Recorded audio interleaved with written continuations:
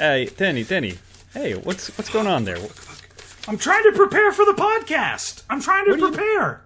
What do you mean? It's our Korean cinema theme. What are you looking for? Yeah, I've been looking for North Korean cinema, Greg. It's kind of hard to come by, but it's all very pro-North Korea. I like their patriotic spirit. I'm starting to love North Korea because I've been watching so many Korean films. Denny, I think like what the kids might normally say is you didn't understand the assignment. What? Yeah, I mean, you should have heard, like, the name North Korea implies that there's a democratically represented government? South Korea, but close. Oh. Well, there's not a South Virginia. Fine. Well, we're here to cover West Korean films, I guess. There's not an East Virginia, just because there's a West Virginia, Greg. I'm just saying, read a map, read some history every once in a while. Watch some movies. I neither read maps nor read history, but I do watch movies. There you go. Well, That's watch why I've these. watched The Interview. That's right. You only found The Interview in your hunt for North Korean cinema. Propaganda, and then The Opposite, starring James Franco. So, folks, we're back. This is Movies for Win. We have a real theme this week. It's Movies for Win. You're on a Korean cinema kick. A theme that I've been trying to do for the past 4 months, I want to say. It feels like it's been since New Year's. Yeah, pretty much, honestly. No, because we had that poll after the Grennies to pick a new theme. And we're on theme number 2 from that poll? No, we had robots and then we had therapy. So this is theme number 3. Are we having an off year, Greg? Are we having an off year on Movies for Win? We're having an off year. We're the ones that decided to stretch the themes out to be more than just jam-packed into one episode. So This is partially on us, partially the new format, partially the hiatus, and partially 11. Yes, so, hi 11. Good girl. She's excited about, I was about to say North Koreans. It's very good like, barking, 11. We all love when you bark like that. Kim Bark-un, if I may. So, I may not. Really honeypotting us with that bark. But at any rate, Koreans, you threw me off the rails here a little bit. Yeah, if you had fun last week, we had a great time covering all the movies that we did cover. Or that we did watch while we were on hiatus, excuse me. So, folks, this week we're going to be kicking off Korean cinema kick with the film Burning that you can watch on Peacock. And I highly recommend you do before listening to this episode, by the way. Wink, wink, hint, hint. I said it last week, too. But before we get into Burning, Denny, I know we talked a lot about it last week, but what else have you been watching there, bud? Well, I'm going through a pretty big Danny DeVito phase. I've been watching, binging even, Always Sunny in Philadelphia. I would say in the last week I've probably done seasons 7 through 9 is about where I'm at in the current watch. Wow. Yeah, loving it. Been spending most of my watch time on that, to be honest, which is why I only have one movie, which is the 1988 classic Twins, starring Danny DeVito and Arnold Schwarzenegger, where they are genetic experiment kids, and this one lady birthed them. Arnold was raised on an island. Danny DeVito was the genetic waste, so to speak. Wasn't supposed to grow. And now, sure he feels great about that. Arnold is going to find his twin brother, not identical twins, mind you. And it turns out that Arnold is a very, very innocent boy who was raised on a special genetic island, and Danny DeVito is a total scumbag who, he doesn't mind exploiting the naivete of Arnold Schwarzenegger. So it's a fun movie. You see Arnold cast against type. You see Danny DeVito being Danny DeVito, which is just fantastic. It's a pretty dumb little 80s comedy, kind of a feel-good movie. Definitely a dude's rock movie. But they don't make them like that anymore. It's definitely dumb, but I liked it. I had a good time. So yeah, that's my watch list. What do you got? Yeah, so Twins. Peak cinema. I'm glad you made the time for something, and I'm personally glad it was Twins. I haven't seen that movie since it was, relevant. Sorry to say. I'd never seen it. This is my first time. Very nice. Yeah, I don't remember a single thing about it, so thank you. Thank you for the recap. Yeah. My watch list is similarly short. I only barely got another watch experience in. Two things I've been watching on TV. The NHL playoffs are on, and I'm watching them as we record off to the side. And Top Chef, new season. It's been pretty fun. I don't normally watch Top Chef, but I like cooking shows. It's all right. Cool. And the only movie I watched was one with my wife. The hit Miley Cyrus film, So Undercover. What? Yeah. Hold on.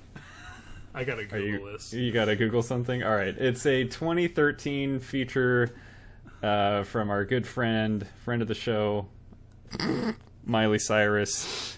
And this one, hurt me in a few ways to watch. I'm not gonna lie. Mostly because it's she's how undercover is she? I kept saying to my wife, and she kept saying, "Shut up." But she's so undercover that she's infiltrating a sorority in 2013, and I'm like, haha, I'm going to be too old for this girly, kiddish nonsense. And I'm like, oh, wait, I was a senior in college in 2013. All of the dumb references are going to be, exactly my age range. So she's learning the cool lingo by saying stuff like totes and amazeballs, and I'm like, oh, fuck, stop.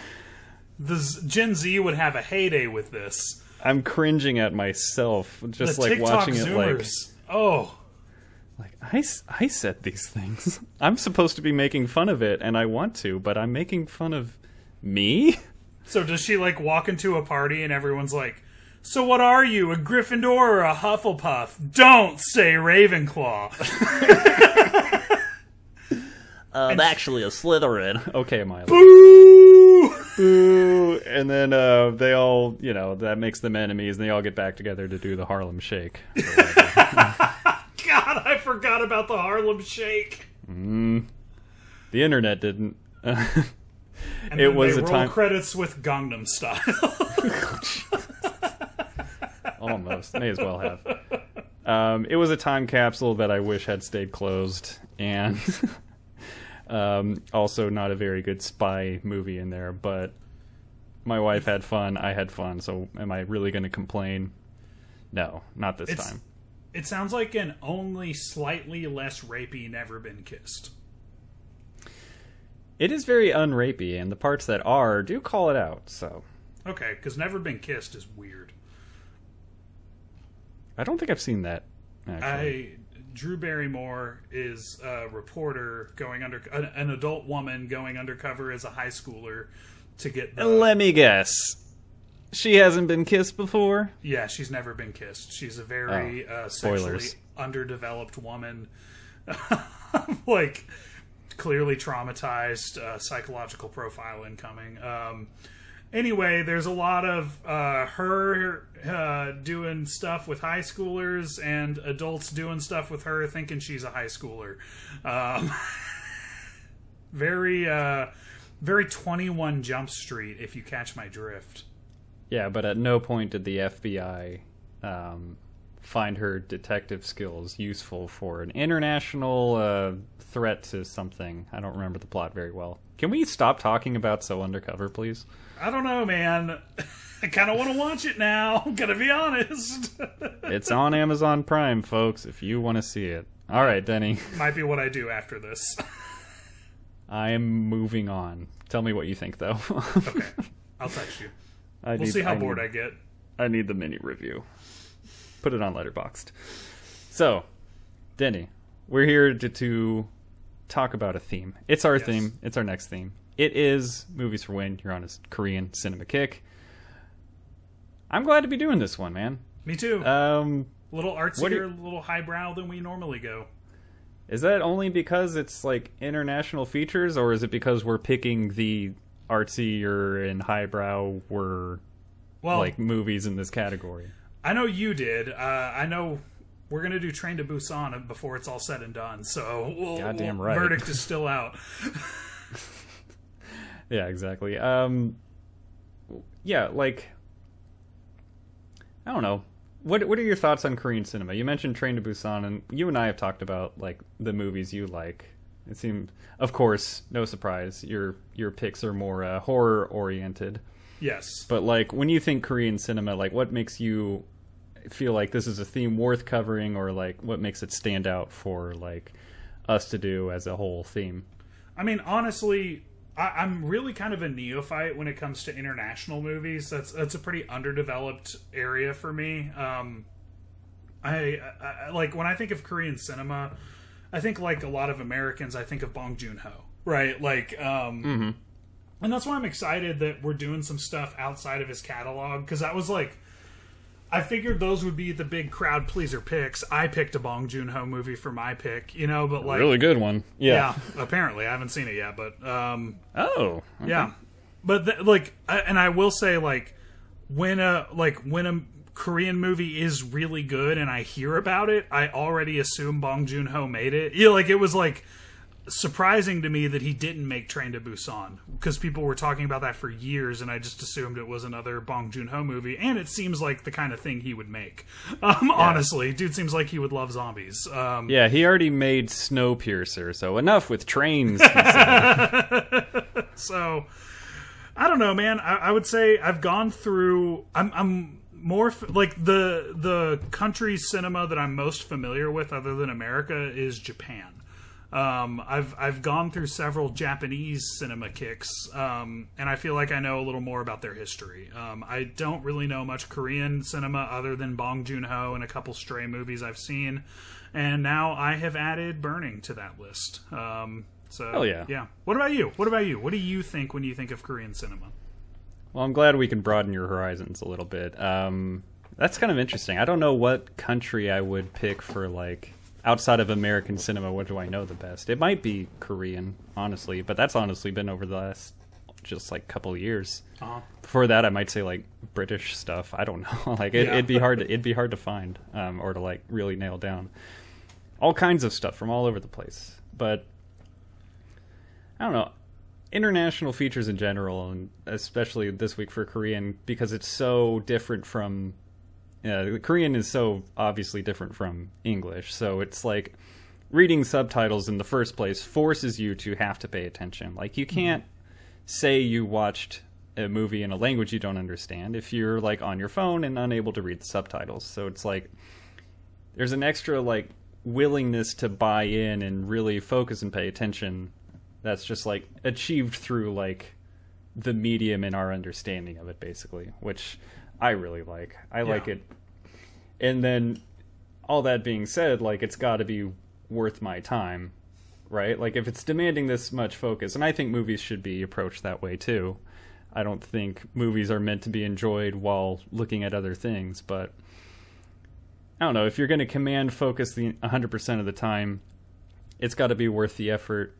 And I think the movies we're going to be doing this for this theme, hopefully a wide variety of like tones and styles and themes, cinematic language, all that to kind of like really grab us. And I don't know, I feel like you mentioned Bong Joon-ho and then this movie, I feel like the themes are very similar to they're very relatable to us as Americans. I think they're more about human experience, but they're just explored in more interesting and like subtle ways. I think I mentioned like maybe it was maybe a couple weeks before the hiatus. I watched before the Oscars. I watched the director of Triangle of Sadness. He came out with a movie. It was a Swedish film that was adapted into an American film. I told you about Force Majeure was adapted into an American movie, and I was just like, watching the trailer, like they fucking missed the point and the tone like completely, and it's just like, what would an American remake of Burning or Parasite or like what would an American remake of like any good Korean cinema look like? And it's just like, oh, like bad. Yeah. No. Yeah, like absolutely not. It's just, I don't know. It's just, it feels like international films, and I guess specifically with Korean cinema, it feels like there's less red tape in the way of this has to be profitable. Let's put the things that satisfy the algorithm into the movie. And it's just a little bit more pure in terms of like an artist presenting something that they love kind of standpoint. So that's why I can't wait for Train to Busan or whatever. Yeah. I haven't seen that one. I'm excited to watch that. You're going to love it. We will have a poll to pick our third movie, but if Train to Busan doesn't win, we're going to have a fourth movie. Yeah, wink, wink. We're probably going to we might extend the theme just a little bit. So without further ado, we're going to be discussing Burning. This was my pick. And Burning, I said it was on Peacock. It just got added there. But if you don't have Peacock, I think it's on Amazon Prime with like one of those freebie services, like just watch it with ads or whatever. Mm-hmm. It's made the rounds on a couple of different streaming sites. That's another good thing about Korean cinema specifically. Little sidebar there. A lot of Korean films, like I talked about last week, I watched Secret Sunshine. This director, Lim Chang-dong, I watched his other movie, and it was just on Tubi. And it's like, a lot of this guy's films are on Tubi. So are a lot of other Korean directors. It seems like this stuff is very easily accessible in America. So that's pretty neat. Yeah, it's not, it's behind less corporate like safeguards or firewalls. It's just like it's more accessible. So check this one out. It's in a few places. And cool. Whiplash warning, watch it before you listen to us talk about it. Please. Most definitely. And also, because, why would shit. you want to listen to us talk about this if you haven't watched it? It's not... what? Wrong episode. Like, I don't know what you think. It's not RoboCop, you know? Like, where you kind of get the gist of it. Yeah, go... If you want that experience, go back to the Good Will Hunting episode. Yes. That rocked. But yeah, without further ado, I'm going to kick us off with the Critiker Review of the Week. I haven't done this gimmick in over a month. I'm excited. Yes. So, before we get into how we know the film, Denny, the Critiker Review of the Week, user I found gave it 5 out of 5, and they said, does more with 1 yawn than most films do with 2 hours. Damn. Well stated. Couldn't agree more. Goddamn. That's the whole thing. So, very short sentence. It's exactly how I feel. And, Denny, what's your relationship with Burning? I know it, but I want to hear you say it. Never heard of it. Watched it for this. Decided to go in cold, and that's what I did. That was the right call. Yeah. Going in blind to this movie was a good idea. I assume you're done now, yes? Yeah, that's the okay. Yeah, there's nothing to say. Yeah, there is no relationship. There is now. I think this was kind of the second movie in a Korean cinema kick I had a while back, where like Parasite was new. It hadn't won the Oscar yet, but like Colby and Kristen had watched it, and they were like, "You got to see it." Like, here's one thing it's kind of about. Don't look up anything else. I said, okay. And then like the Blu-ray was like super cheap somewhere or something. And I picked it up, watched it, loved it. Maybe we'll cover Parasite on this theme, so I won't talk about that too much. And then I was like looking up a little bit about it, and it said, you know, you pull something up on Google and it's like, users also liked this movie if you liked Parasite, and Burning came up, and I was like, oh wow, that's on Netflix. I'll check it out. And I watched it once 4 or so years ago, and it lived in my head the whole time. And I finally watched it I kept wanting to get back to it because so many things stuck out, and like I wanted to flesh out more thoughts and like get a full understanding on the movie itself. And yeah, finally watched it again because we were doing this theme about a month ago before I knew there was going to be a hiatus. So I watched it again. We decided there was going to be a hiatus, so I watched it for a third time not too long after that. And I've watched it in bits and pieces to kind of gather my thoughts. So I've watched it like 3.5 times. Awesome. Most of the time. 2.5 of which were in the last month, right? Yeah, exactly. That's awesome. This is a long movie, by the way. This is 2.5 hours. Greg's not sitting down for a tight 90. He's there to intake some media. Hell yeah. And like since we moved, you know, I used to like wind down by watching movies at night. Like my wife has work super early, so she goes to sleep and I just watch stuff on the TV with like headphones. Mm-hmm. But Denny, when he came over the other week, he brought me a little gift, a long-awaited gift. He got me Pokemon Gold, so I was playing that. So I haven't been watching a lot of new movies lately, or new to me movies. So the fact that all my movie time has gone to burning over the last month is sure says something. Can we get an update on the Gold lineup? Who's starting? Well, I'm trying to level up my Onyx right now. Mm-hmm. I got Hoot Hoot. Bayleaf has Chikorita evolved, level 20 now.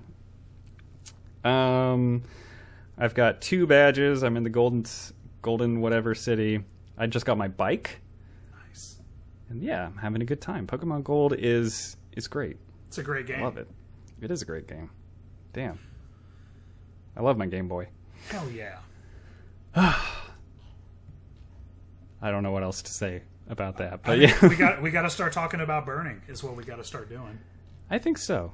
Now, you finally watched it. I had been saying like Denny, like I know it's 2.5 hours. I know you hate that, but just do this for me. So, I kind of want to get your reaction. Like, what do you think of the movie? So, I'll start off by ripping this Band-Aid off. It did not speak to me in the way it spoke to you. I thought it was a very well-made movie. I thought it was really easy to watch. Like, I was just kind of in a flow state watching it. Like, even, like...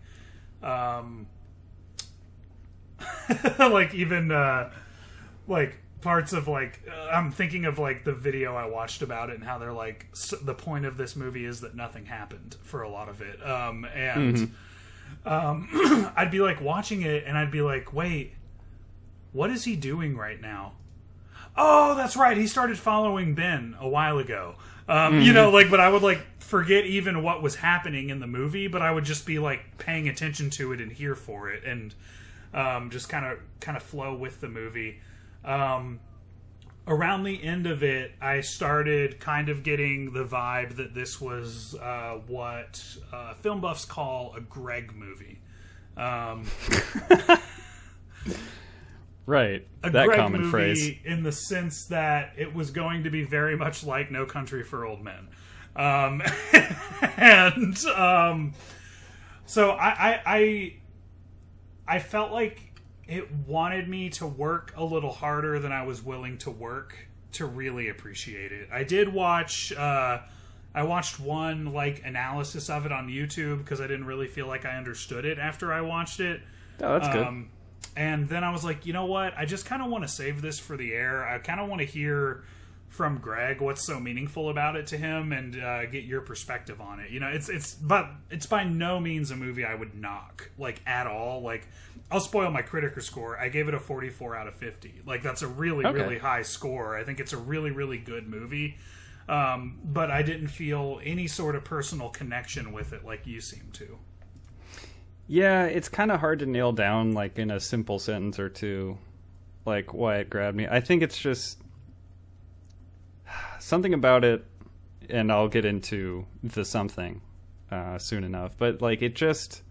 There's a reason it lived in my head for, like, 4 years or so, and it's I guess if I had to like pick one thing over everything else, I think it's the script that just grabs me the most. It simultaneously like reveals just enough for you to know what's going on and covers up everything that the main character doesn't know. So it's just this constant battle of like what's really happening and the main character's reaction to it. Like it's a rare movie that we get like 99% of the scenes are from the perspective of Jong-soo. Mm-hmm.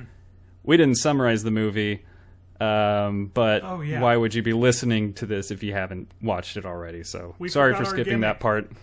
Oopsie doopsies. We're back, baby. We're already forgetting gimmicks. That's how you know we're back. Yeah. You're only here because you already watched the movie, so you know what it's about. So a movie that spends this much time with one character and then kind of subverted things by like really limiting what information is revealed to that character that's kind of the audience vessel is just so interesting. And I think like I kind of wanted to break this discussion down into like 3 parts, and I'll start with like themes here. So themes of the movie, I think one of the main ones is what's really happening, and if you don't understand what's happening, like how do you project your own truth onto events that transpire. So basically Jong-soo is like convincing himself in his head what reality is. There's some things that are just shrouded from him, so he has to fill those gaps in himself and kind of for us.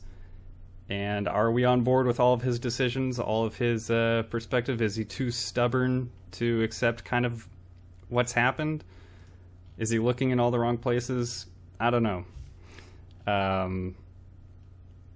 Point 2 will be talking more about what did happen. But I think this movie's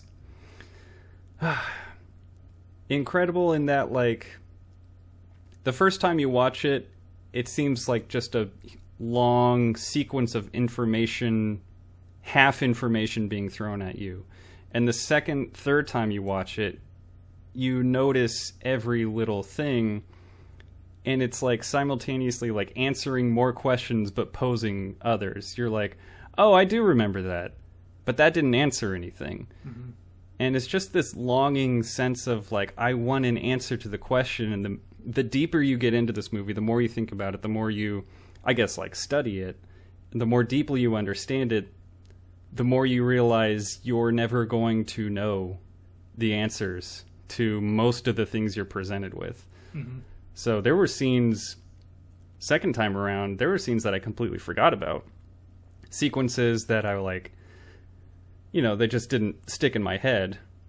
And then you're like, oh yeah, so what did happen with the well? And then it comes up 3 or 4 times and you're like, oh, we didn't really get an answer on that. Yeah, we got contradictory information. Exactly. And I think that goes back to the main theme, contradictory information, and our main character choosing which contradictory pieces of information to believe. Mm-hmm. Does he truly believe that Ben killed Hae-mi, or is he choosing to believe that, and is he like looking for confirmation bias and all kinds of information, right, looking for something that proves something that he may have already decided? It's tough. It's tough, man. Yeah. So now I'm getting excited. I needed to watch you love this a little bit, and I knew that's what I needed. Hell yeah.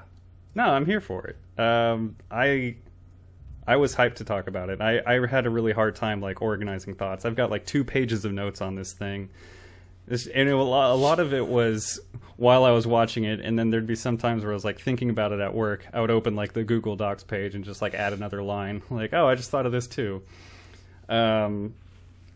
Sticking with themes here, much like Parasite, like we talked about, the theme of separation of class is very strong here. Something Lee Chang-dong, the director, is very critical of is the separation of class in Korea. And I think Parasite is a brilliant study on that. And I think this is a much, much more subtle, but still like equally understandable and relatable look at that kind of divide in society. I think it reflects a lot of American, it's not identical, of course, but like a lot of similarities to American culture and like class divide and that kind of thing. What did you pick up on that? I mean, it was obvious. I don't have a lot of deep thoughts about class. It's more I'm like on the spot. Oh, I hope I say something smart. No, but I mean, like, that's essentially what the movie is, right? Like, from the is it Jong-soo is the main character's name? Mm-hmm. Yeah. From the moment we meet him, I noticed where we meet him, and it's held on a frame on like the gate on the back of his truck, right? With him smoking and yeah, we see him in terms of his work, right? Like that's how we're introduced to him, and then we see what's essentially a vampire myth, right? Like the reason that vampires are so ornate is because it's a warning not to trust the aristocracy; they'll drink your blood, and that's not very different from Ben coming in this movie with his big fancy car and his big fancy life, and he impresses Jaime, is that her name? I think it's Jaime is the way it's pronounced. Denny and I only speak English and stuff derived from Latin, so pardon our pronunciations of everything except Ben. We got Ben nailed down. It seems like he's just toying with the lower classes in this movie. Like there's playthings. Yeah, and he even says, like, when Jong-soo kind of challenges him, like, what do you actually do for a living? And Ben's just like, I play. Anything can be work. Which, like, telling that to somebody that, like, works a farm and has a shitty apartment is like, no, like, fuck you, dude. Like, that's not work. Yeah. What do you mean you play? And, yeah, it seems like he really is playing with both Jong-soo and Hae-mi. And like later at his parties, you're like, is he bringing like poor people around to like show his rich friends, like the weirdos he picks up off the street or whatever? Yeah. Like, he's such a tough to decipher character, but there's just such apparent, like, maybe not misunderstanding, or maybe it's either a complete misunderstanding or like a thorough understanding of what sets him apart, and then like. It's either ignorance or like exploitation of like what makes him different or in his eyes better than people that have much less than him. Mm-hmm. Yeah, and he's just so vapid, right? Like, but like also like super disarming, right? Like you totally see, you see why someone would be enamored with him. You see why you'd want to be caught up in his big fancy life, right? Like there's something that comes across as very genuine about him, and I don't. That honestly might just be the actor. I think that's one of Steven Yeun's biggest strengths is he just comes across as so genuine in everything he does, and there's like there's no other actor that comes across as that authentic to me. Even when he's doing like the I Think You Should Leave Mud Pie sketch, like he's just so. He's just so fucking believable as like a regular guy. Like he's such a like. He just doesn't seem like he knows there's cameras on him. Like he's so good. Ben, do you like Hae-mi's watch? Then prove it. Give me back the gift receipt. Denny, you should know. Hae-mi kissed me on the cheek when I got here. Now everybody's coming to party at my farmhouse in Paju. Happy birthday, Ben. I just didn't want to use too much kerosene. I'm glad you brought it up, honestly. All right. Yeah, I'll get into Steven Yeun's performance a little bit later. But yeah, his character is... presents kind of another theme where he can just kind of freely go through life and doesn't have to worry about anything. Yeah. He's like, yeah, I'm going to bring pot out here. Like... He's carrying through life like the law doesn't really apply to him because maybe kind of it doesn't. It doesn't. Like, laws are for poor people, Greg. Like, rich people can buy their way out of any consequences. it was some tweet that said like, whatever situation is just proof that everything's legal if you're rich enough, basically. So we don't know what kind of money he has, but he's not like, as far as we know, maybe murdering anybody. But yeah, he's just carrying through life like just without a care in the world, and like burning down greenhouses. Maybe that's what he's actually doing. Stuff that he knows is wrong, but he just doesn't care. And like it's something that I think Director Lee like covers a little bit in Secret Sunshine too. Is like, it's only like a brief scene here, is Ben's connection to the church. So it's not only wealth, but I think the director also associates that a little bit with like religious power as well. But I think it's just a very brief like aside in this movie too. There's only that one church scene, and it doesn't really amount to much. Yeah, it just shows that he's also involved there, which, if you're Jong-soo, does that add or take away from your perspective of him? Right. I don't know. Yeah. What else was I going to say about Ben? It's just, I don't know. You look at Jong-soo, and the police roll by when he's like outside stalking Ben's apartment. The police, because he's in a dirty truck, like roll down their window and like give him like a real stern like look down. The police are like, his father assaulted a policeman. It seems like the people in the lower class in this movie are really scared of like police force and like authority and that kind of thing. Yeah. Whereas Ben is just like shaking hands with security guards and just overall doesn't really care about anything, just carries on through life. So, well, yeah, and he's so like when he's smoking that J and talking about the greenhouses, he's like, yeah, it's a crime, so what? Like he's just so like, who gives a shit if it's a crime? Like and like Jong-soo is like, me, bitch, like I can't just do crimes, like I can't just do crimes. I guess I'm kind of done with the class theme. I guess the only thing is like, when I first watched it, I was like, oh, this feels like a kind of Great Gatsby kind of story. And then Jong-soo literally says, he's Gatsby. He's Gatsby. Yeah. I was like, you beat me to it, buddy. There was a point when I was like, oh, so this is like just a retelling of The Great Gatsby. Like that, I thought it was like essentially an adaptation. And I wouldn't go that far, but the similarities are striking. I was starting to think it was going that way, and then they called it out, and then it went a completely different way. Yep. It's almost like they realized that they were accidentally just writing The Great Gatsby and had to change it.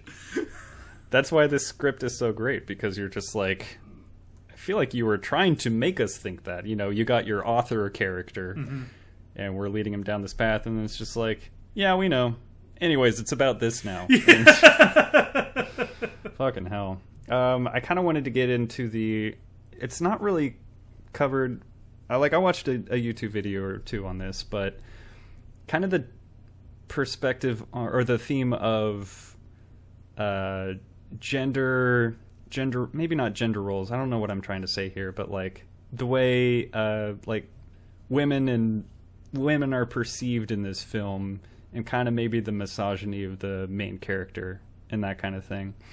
Kind of a male, maybe it's a societal theme, but like the male-dominated aspect of, again, I don't know Korean society, so maybe I'm wrong here, but the male-dominated aspect of, I guess, global society, you might say. I think it's safe to say you're misogynistic if you're breaking into chicks' apartments to masturbate.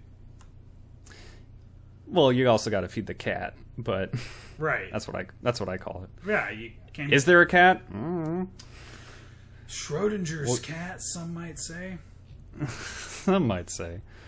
But yeah, like, I read something on a Reddit post that talked about this movie. The poster said that they were female, and they offered this perspective, and they simply said, what if Burning is a film about women's liberation told from the perspective of a misogynistic man who lacks the framework to understand? The last half of the film is about the rage of an entitled man who can no longer control the woman he wanted. Yep. And that's what's great about this movie, is that it welcomes that perspective openly. Like, if you want to view the film through that lens, it's totally open to you. If you want to view it through the eyes of Jung-soo and think like this is a man capturing a serial killer that killed his girlfriend or some shit, the movie kind of lets you believe that. I think that's the path of least resistance, and that's why... Yeah. And that's why I don't think it's what happened. Because it's definitely, like... I think you, as an... Like, you're able to see what Jung-soo sees, right? Like, you know his perspective. And what he's doing makes a lot of sense to you as an audience member. And I think the whole point of this movie about, like, him being a fiction writer who can't make stories, you know, like, and it's all about, like, confirmation bias and creating stories out of nothing. Very little happens in this movie, yet he makes a narrative about murder out of it. That makes me think he probably didn't kill her. Like, she probably just gave him the watch to remember her by, or he stole it. I don't know. Like, a lot of watches get places for a lot of reasons, right? Like, yeah. She probably... And there's... Yeah, go ahead. She probably just said, fuck off, don't call me a whore, and never talk to him again. Yeah. God damn it. I love you, Denny. More on that later. Wrapping up on themes here. Kind of wrapping up on the gender thing, I guess. It's just... Jung-soo, when they're smoking weed, he tells Ben that he's in love with Hae-mi. And Ben's reaction is, again, attributes to Steven Yeun's performance, is just like... He just kind of laughs. He doesn't laugh at him. He's not like... He doesn't seem like he didn't hear him. He's just finds humor. And it's super strange. And it's just like, well, why are you laughing? And this happens to Jung-soo a lot in the movie. As soon as he's like getting to the core of the issue of the conversation, Hae-mi steps outside and interrupts the conversation. So we don't get the full fleshed out thought of what Ben meant by his reaction. But like, Jung-soo saying he loves Hae-mi, like, I don't know what he thinks love is. Basically, like, this is like, you know, what happens if you give an incel a compliment, and this movie's a little bit like, what if you have actually slept with one? Yeah. Right? Like, yeah. It kind of feels like a weird sense of, like the person said on Reddit, like a sense of entitlement or ownership and control.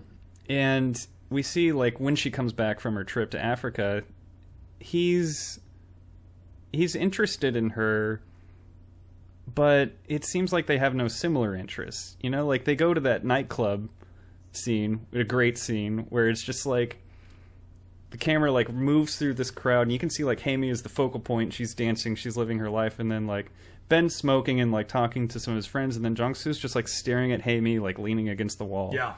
Like, he's not out there living his life or having fun. He just like wants to be in a quiet place. Like, it just feels like the core of their relationship is like, I want her to be mine, and that's kind of it. Right? So it's, I don't know, like this sense of entitlement. I just don't buy his love for her outside of like, his most expressive moments are singing to the cow while he's shoveling shit on the farm. That's his most, as expressive as he gets. God, that was a great scene. Yeah, that's awesome. It's a good song. Yeah. No, it made me feel seen as someone who doesn't know how much is the normal amount of stupid songs to make up about your day. Because I make up a lot. You make up a lot of songs on the spot to your dog, too, right? Yes. That's something we all do. We all right? do this, right? Yes, okay. So many words rhyme with stinky. Like, it's just... I'm working on my 11 the Dog EP. I'm trying to get an album out. Look for it on Spotify, folks. Movies for Win Records. I think that's all I had on themes. Cool. I kind of wanted to get into my next talking point. Yes. Which, I'm sorry for completely guiding the conversation for you. That's what I wanted to happen today. I wanted to be more of a question asker than a question answerer on this episode, because I knew how excited you were. Okay, yeah. And stop me with any questions you may have, because I'm going to answer them with more questions. Because that's what the movie gives you. So, second thing I wanted to talk about what happened? We've already kind of covered it, and you already mentioned it, and I love what you said. It's just like the path of least resistance makes it seem like it's the wrong way to go. That just doesn't feel right. Well, if that were the case, if the obvious thing were true, why would they do all of this like obfuscation type shit? Like, what's the fucking movie if it's just what it seemed like happened? Then exactly. then what's the movie, right? Like, you could have like cut down an hour and a half of this to tell this story if that's the story. Yeah, no shit. Oh man, I think. What happens, it's best summarized through, like, the story of the well, right? Where he you know, Hae-mi tells Jung-soo, he doesn't even remember, you know, like, I remember I was 7 years old, I fell down the well, and I was crying, and you, like, rescued me, or you, like, got people to get me out. Jung-soo later comes in contact with Hae-mi's mom and sister, and is like... Yeah, I'm just thinking about, like, that time she fell down the well. And they're like, we didn't have a well. That didn't happen. Then he later asks a neighbor, like, the house where she lived when they grew up together is demolished. And he asks the neighbor, like, hey, did there used to be a well here deep enough for someone to fall into? And the neighbor's like, nah, I don't think so. But then finally he speaks to his mom, who he hasn't spoken to in, like... 10 years, which, are you going to talk about that scene? I was just, what a scene that, like, we see how obsessed this incel-ass guy is, that he's talking to his mom for, I think, the first time in 16 years is what they said. Yeah. And he asked her about the well. Like, that's all he cares about when he talks to her. It seems like she's not getting much out of the conversation either, except hopefully money, which kind of sucks. Yeah. I'm kind of glad we don't meet. Well, I kind of wish we did. Jung-soo's sister has only talked about. She's never shown or anything. But she's, like, married and has kids. Mm-hmm. Apparently doing fine. But, yeah, dad's going to jail. Mom's disinterested and kind of asking for money. Doing one of those soft asks. Yeah. It's just like, well, you owe me because I'm your mom, kind of guilt trip sort of things. Mm-hmm. It feels like. And just, like, you know, texting during their first conversation in 16 years. Yeah. God, that scene hurt more to watch on the second. It hurt more on the second watch through. But Jung-soo can't even be like present for that either. He has to ask about the well, and she's like, "Oh yeah, they had a well, yeah." And he's like, "Bingo, I got it. I knew Hae-mi was telling the truth." Yeah. And like, he just takes that and runs with it. Ass mom who like isn't even paying enough attention to her son, like, but. Because she says what he wants to hear. He's like, facts. I got it. Well, let me ask you this. Because this is definitely what I thought was happening, what I thought the twist would be. Up until we started getting confirmation from, like, Hae-mi's family and from his mom that they, like, knew each other in childhood. I thought... that she had never met him before the day at the store. Yeah. That's what I thought was going on. Because she kept being like, oh, he did this, but he doesn't remember. I thought she was, like, pure, like, audition levels of fucking with him. Is she? Yeah. Oh, man. We're season 2. We should do Audition, by the way. There you go. Very similar themes to this movie. Yeah, she mentioned she has plastic surgery. Yeah. Also, it's just like, that's why you don't recognize me. Yeah, how convenient, right? I'm pretty now, or whatever. Yeah. And he apparently doesn't remember saving her from a well. Like, who would forget that? Doesn't remember calling her ugly. It seems like, well, it sounds like he dealt with a lot of childhood trauma and doesn't want to remember a lot of things. Sure. And that probably fell by the wayside as a result. Yeah. So, again, another unexpected little tidbit of brilliance there. But it feels like the movie will, like, want you to kind of think that. Yeah. But then, like, strike it down with some concrete evidence. Yeah. Like, some things are obscured and you're like, no, you can start forming that theory, but, you know, we're going to cut that off. Yeah. But, like, the other 10 theories you're forming in your head, we're not going to tell you no. Well, like, that. So much of, like, the reality of this movie relies on people's memories, and they introduce this element of, like, even your like main character focal point, like entry point for the audience, his memory's faulty, right? Like we can't even count on what he remembers to determine reality. Yeah, and like I think that's what kind of drives him to fully trust Hamey and everything she said. Is just like, oh, she does remember, she does tell the truth, that kind of thing. Yeah. But like, I think mom and sister would know best, that kind of thing. But I think the best thing I read about this movie, kind of getting back onto like, so what happened, basically. The best thing I read is that the hints are not clues. So it's the movie will reveal things to you, but that's not necessarily enough to go off of. Yeah. It's all circumstantial evidence. Are you trying to from someone circumvent the law? Boy, am I. I think all that matters here. Hamey is gone. She's gone. Whether she's dead, killed and buried, suicide, or whether she just fucked off and left. Maybe Ben helped her leave. Who knows? But what matters is she's gone. And she no longer exists. And Jong-soo and us as the audience are all searching for the how. Like, what happened? Where is she now? But I kind of felt like on the second time watching, it's just like, why is she gone? And it's something you reference, I'm glad you brought up, is that moment where Jong-soo calls her a whore, more or less, saying that's only whores act that way.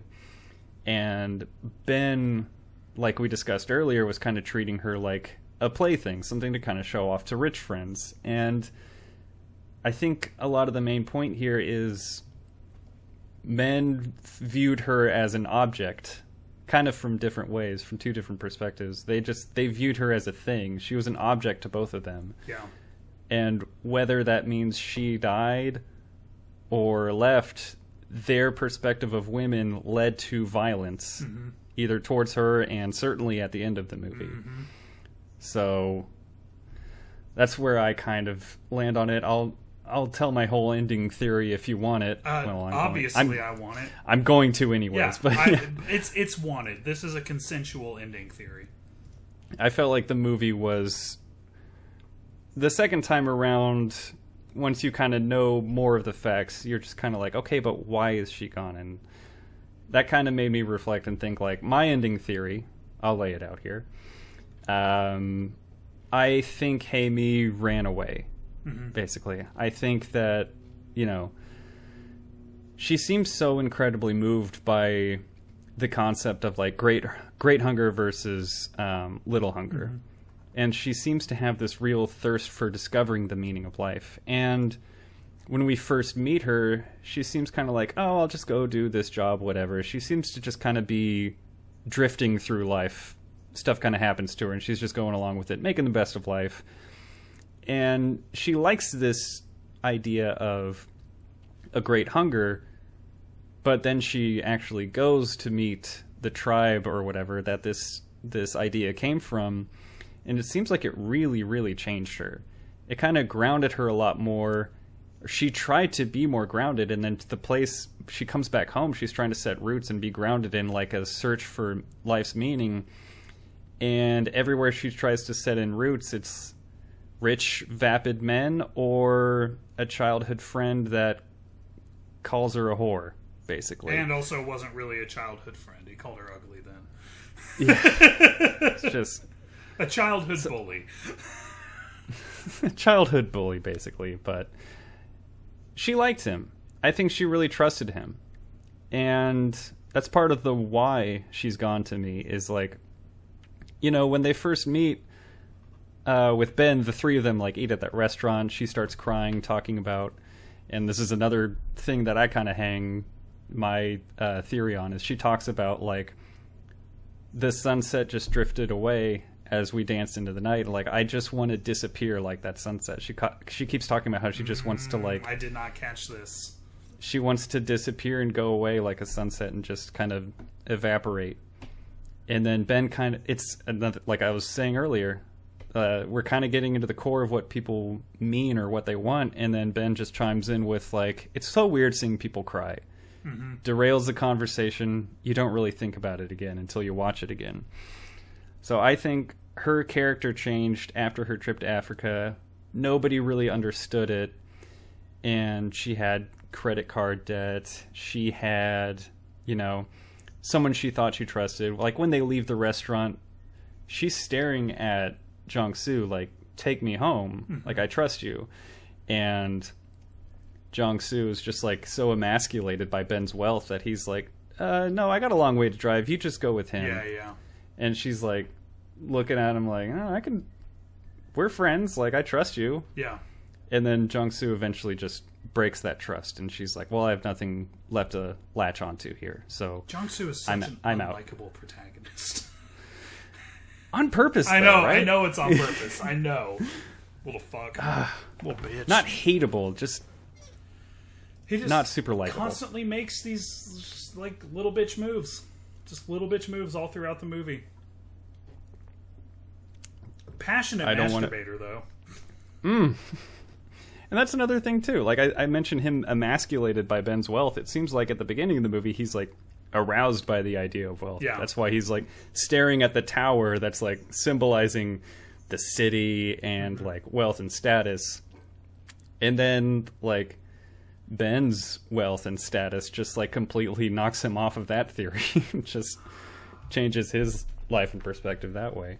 I just noticed, though, the reflection of the tower in the window when they're having sex, it slowly fades away like a sunset, right? Like, he's not looking at her, he's looking at the light disappearing.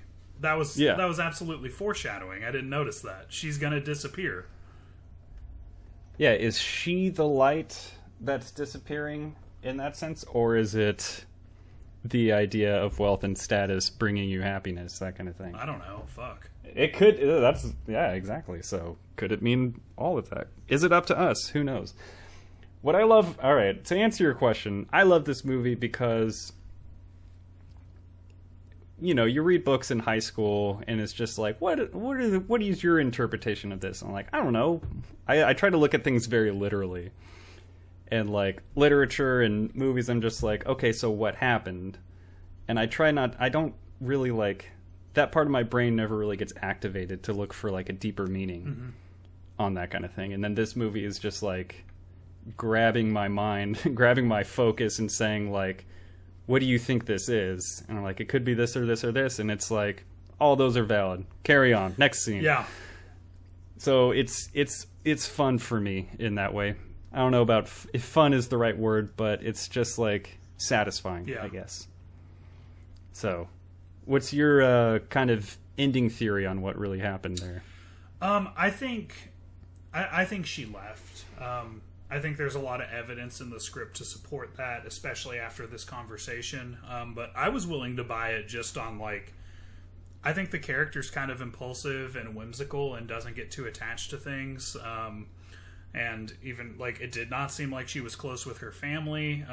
They also say she lies a lot, you know, like, she just didn't seem like a character that plants roots, you know, like she seems like she's always just trying to keep moving. So she's never a target. And so it just makes sense that she'd be like, well, these guys are assholes. I'm just going to like uproot my life and not tell anyone. Like that just totally tracked with the character we'd been introduced to.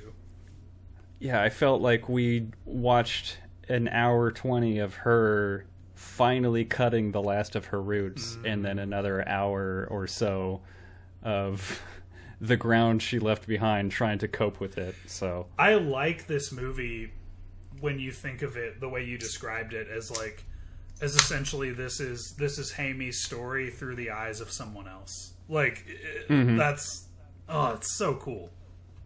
Hell yeah. There is I'll kind of wrap up the what happened discussion on kind of a theory that I've seen like in a few places online, that it's something that I had forgotten from the first watch, but towards the end of the movie, Jong-soo moves into Hamy's apartment. He's kind of given up the search. He's had dinner with Ben. and he's found the watch. A bunch of people come over, and Ben just gives him this look and this yawn that we mentioned in the Critica review, and you can kind of see he's like, okay, I think this is the guy that did it. He leaves. They have a brief conversation. Jong-soo seems to like really want to get the fuck away from him, and he sells the family cow. His dad goes to prison. He's like, Paju is done. He's moving into the city. He moves into her old apartment in like one of the like saddest scenes of the movie, where he imagines he's no longer looking at the tower while masturbating. He's like actually thinking of her for the first time in a while. It still seems kind of like disrespectful that's like, again, it kind of reinforces that maybe she's more of an object to him, but that just kind of doubles the sadness for me. But anyways, after that, he finally starts writing.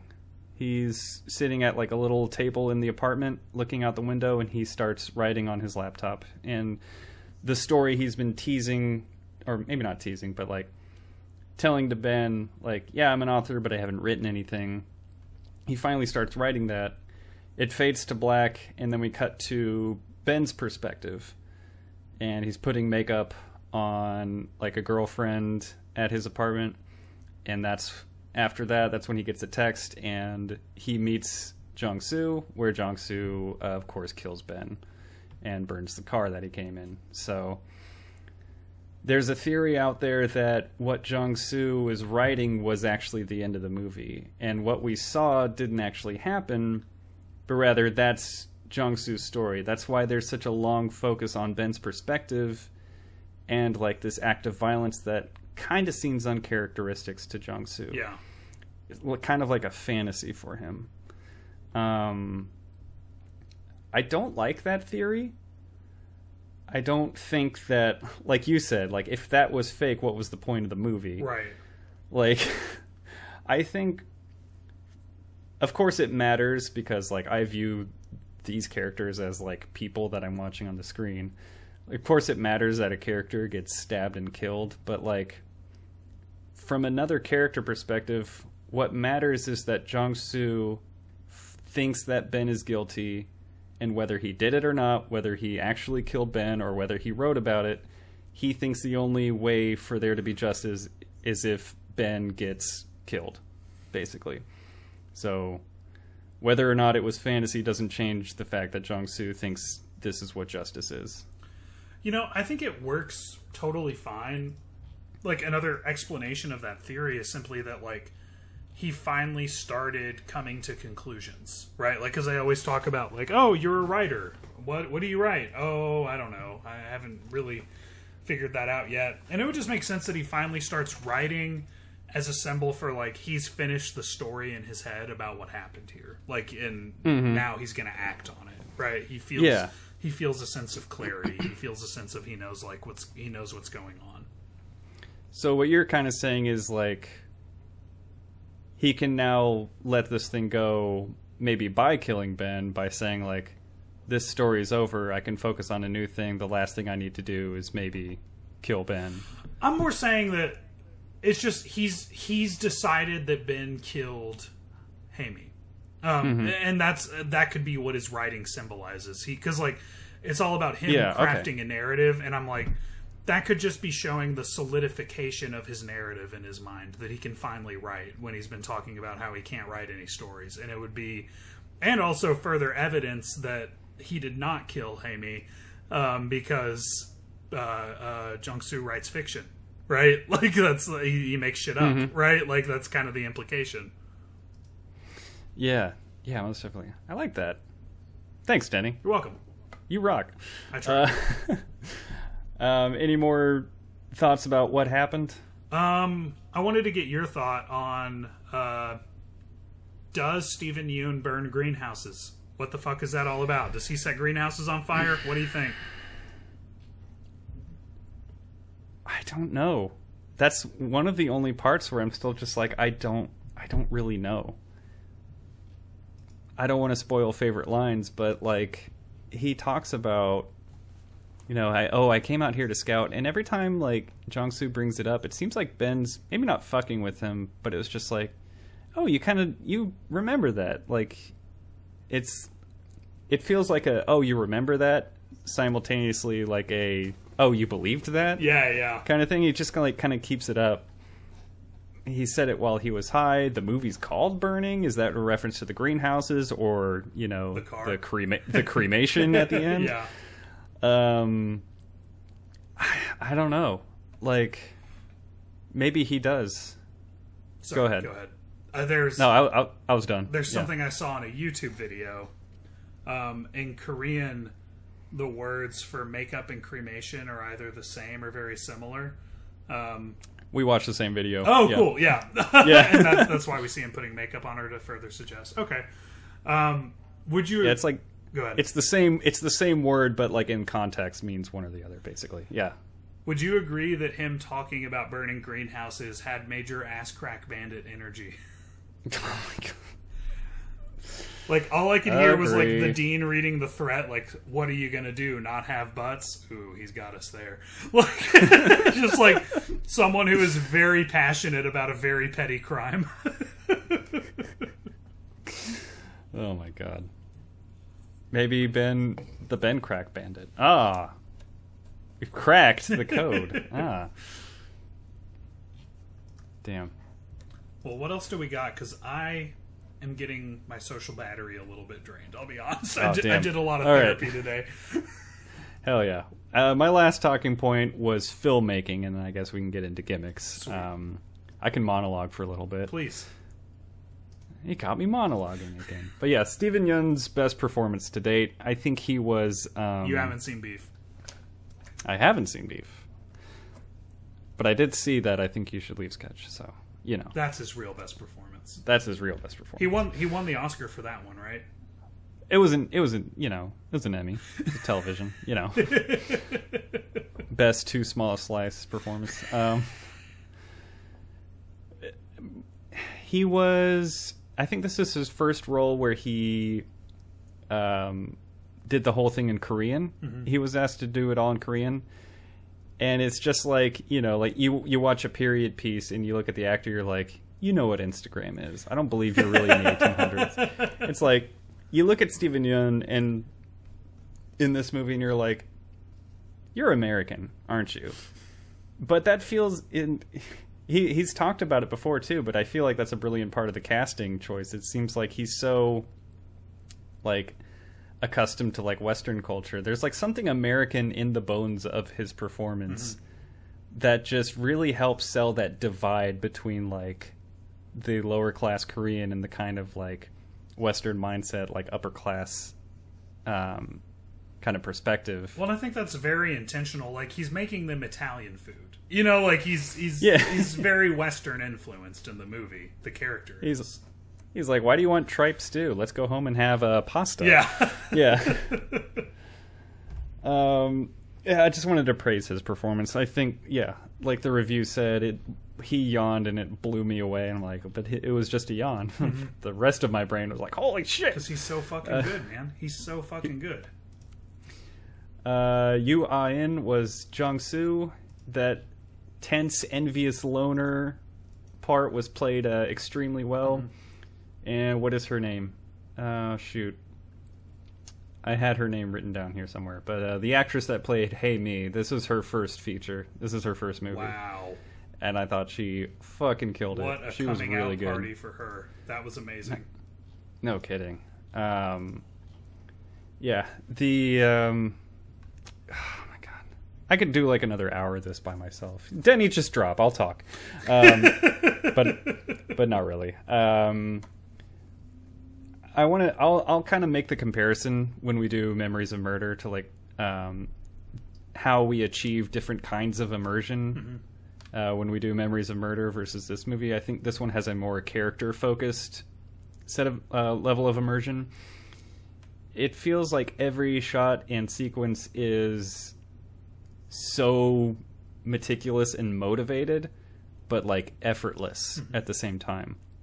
It feels like there's such intentionality, but it's achieved in such a way that like, unless you're looking for it, you don't even notice it. and I'm just constantly like blown away by like just a scene of, you know, our three main characters, like, first of all, them like smoking weed at dusk. That took them like a month to film. I'll bet. Yeah, because to keep the golden hour, right? Exactly. Like, you noticed it too. Like, the first time I watched it, I was like, there's no way they got like this level of purple light like sustained enough to do this shoot like very quickly. Yeah, no. Apparently they could only do it like a few minutes a day. Wow. So I just can't imagine that. And weirdly enough, I was so curious about like the geography of South Korea, and I just like went into this internet wormhole of like, I found the spot of Jung-Soo's house on Google Street View. Cool. The house isn't there. There's like some of the buildings and the place where the cow is, and you know, Google Street View in like rural Korea isn't like super up to date. Mm-hmm. So like it's 2016, the last picture. Yeah. So they built, and then like the house isn't there. I think they like cleared out another building, built like a little bit of a driveway, and like built a house and a shed and all that kind of thing. I think they built Jung-Soo's farmhouse for this film. Cool. It looked within old 2 and years. It looked old and shitty. It looked lived in. It looked like he stepped into his dad's old house that had been like unkempt for years. And it's just like stuff like that with, you know, achieving that level of sunlight for that long, building this house, like that's what I mean when I say like effortlessly intentional. Yeah. It's just like such care and effort went into every single aspect of making this movie look like it does, and you're not supposed to notice it. Yeah. It's so fucking cool. I love it. Very different director style and like levels of immersion than like Bong Joon-ho, but I'll get into that next week because I think that's like equally impressive and worthy of praise. Hell so yeah. Wanted to give that shout out here. Hell yeah. Director Lee rocks, and Boyle is a great name for a cat. I think that's my last note. Is it? Is it Sure a great it is. name for a cat? Sure is. I think so. I feel like I scratched the surface of this movie, but it feels like the movie wants you to only scratch the surface. It feels like there's always something else. Below the surface is intentionally inaccessible. Like, anything you could create, like, you can create theories, and there's stuff to create theories based on, but, like, this movie does not have an answer. Like, I don't know, I kind of feel like it does. Because, well, just because... Not really. Because of those questions, then what's the fucking point of the movie? I'm like, it can't be what's obvious. Otherwise, why'd you do all this fucking breadcrumb shit? Like... Yeah, it's like I said, like, the deeper you get into it, the more you realize you don't know what is shrouded and kept from you until you get deeper and deeper and deeper into it. Then you realize actually how much is hidden from you, and by then you're in so deep that you're like, well, I need a fucking answer. Yeah. Oh no, I'm Jung-Soo. I better go kill Steven Yeun. I did go try to kill Steven Yeun around the third act of this movie. And he didn't answer my text. Yeah, thankfully. I wouldn't kill him. I love him too much. Yeah, and then I saw Minari. I was like, this guy's fine. All he he rocks in had that to movie. do was like the gift.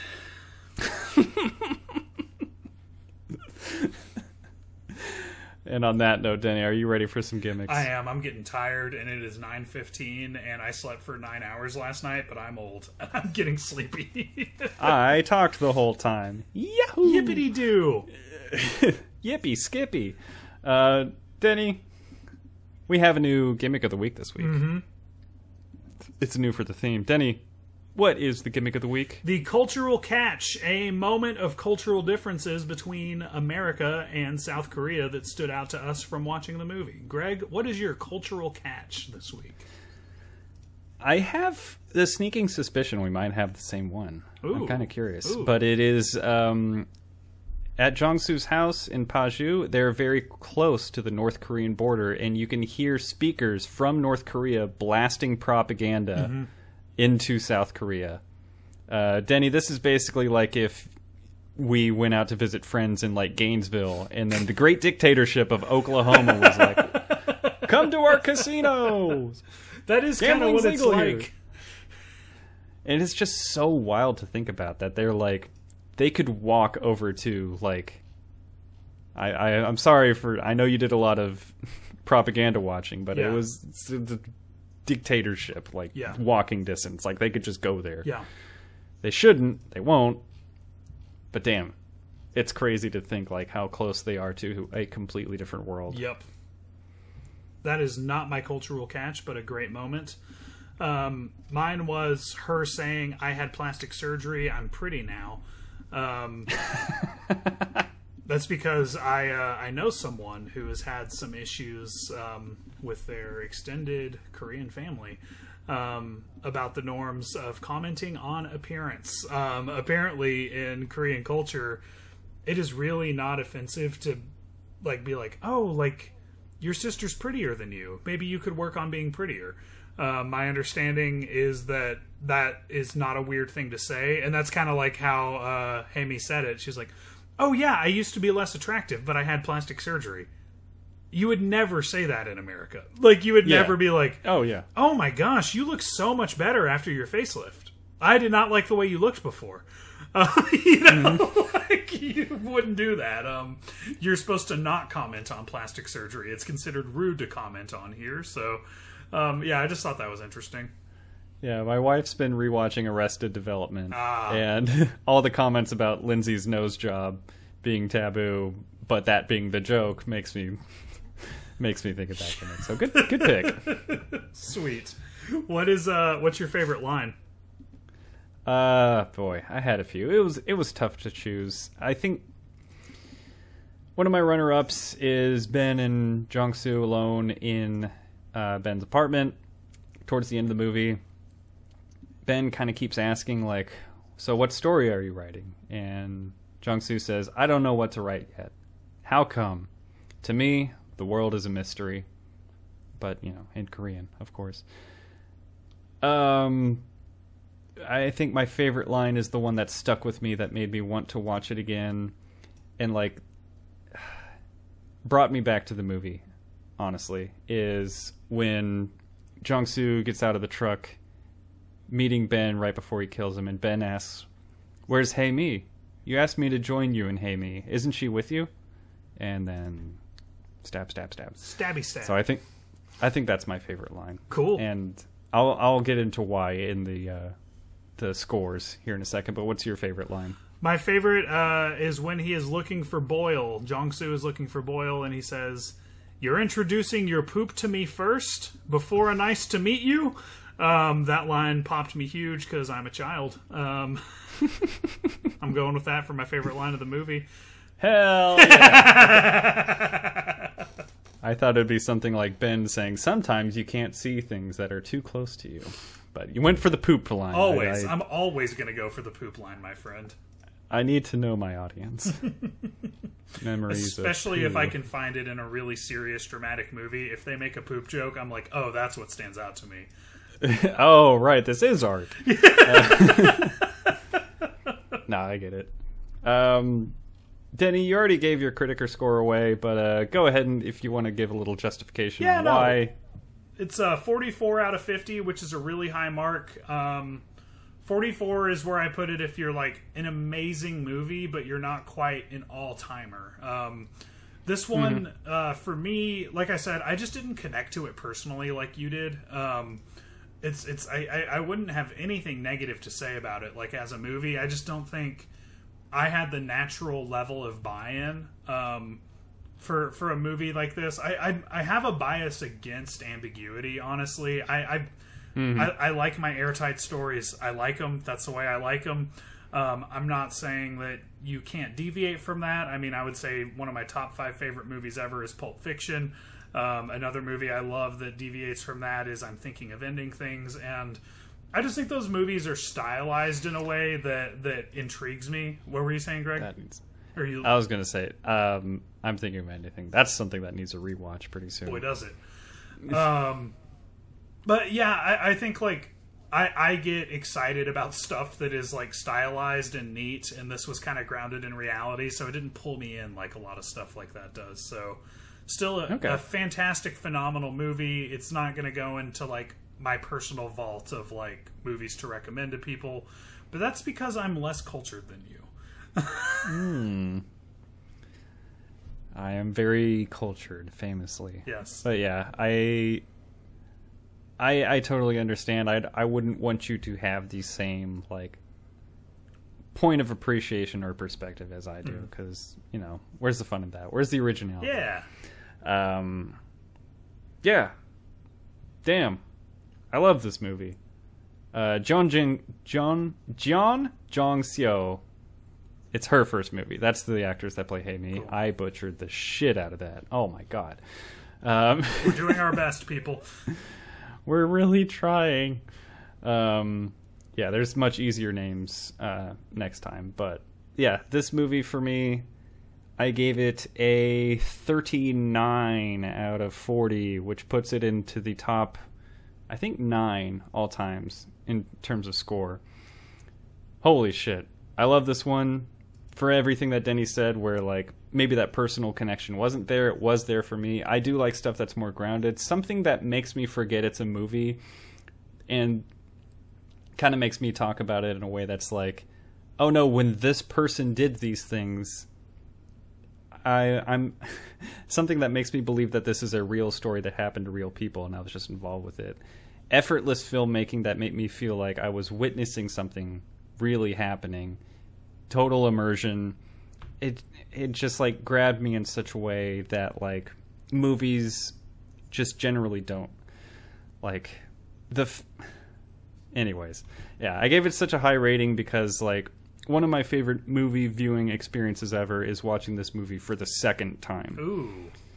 Which is wild. It's like, Denny, like if you really want to like this one, commit 5 hours. But yeah, yeah, I don't expect you to. 2.5 was a lot. Yes, it was. Third time's also pretty good though.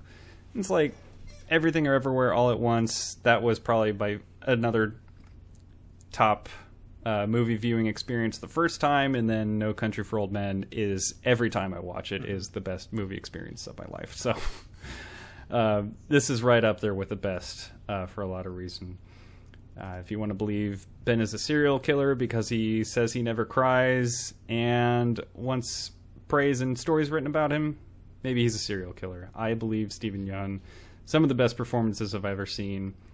You know, usually like you get an actor in there that's just like, oh, he's super recognizable. This is immersion breaking, and then it's the fucking opposite. Right, he's speaking Korean now. Yeah. It's like, oh no, it's somehow even more immersive. Yeah.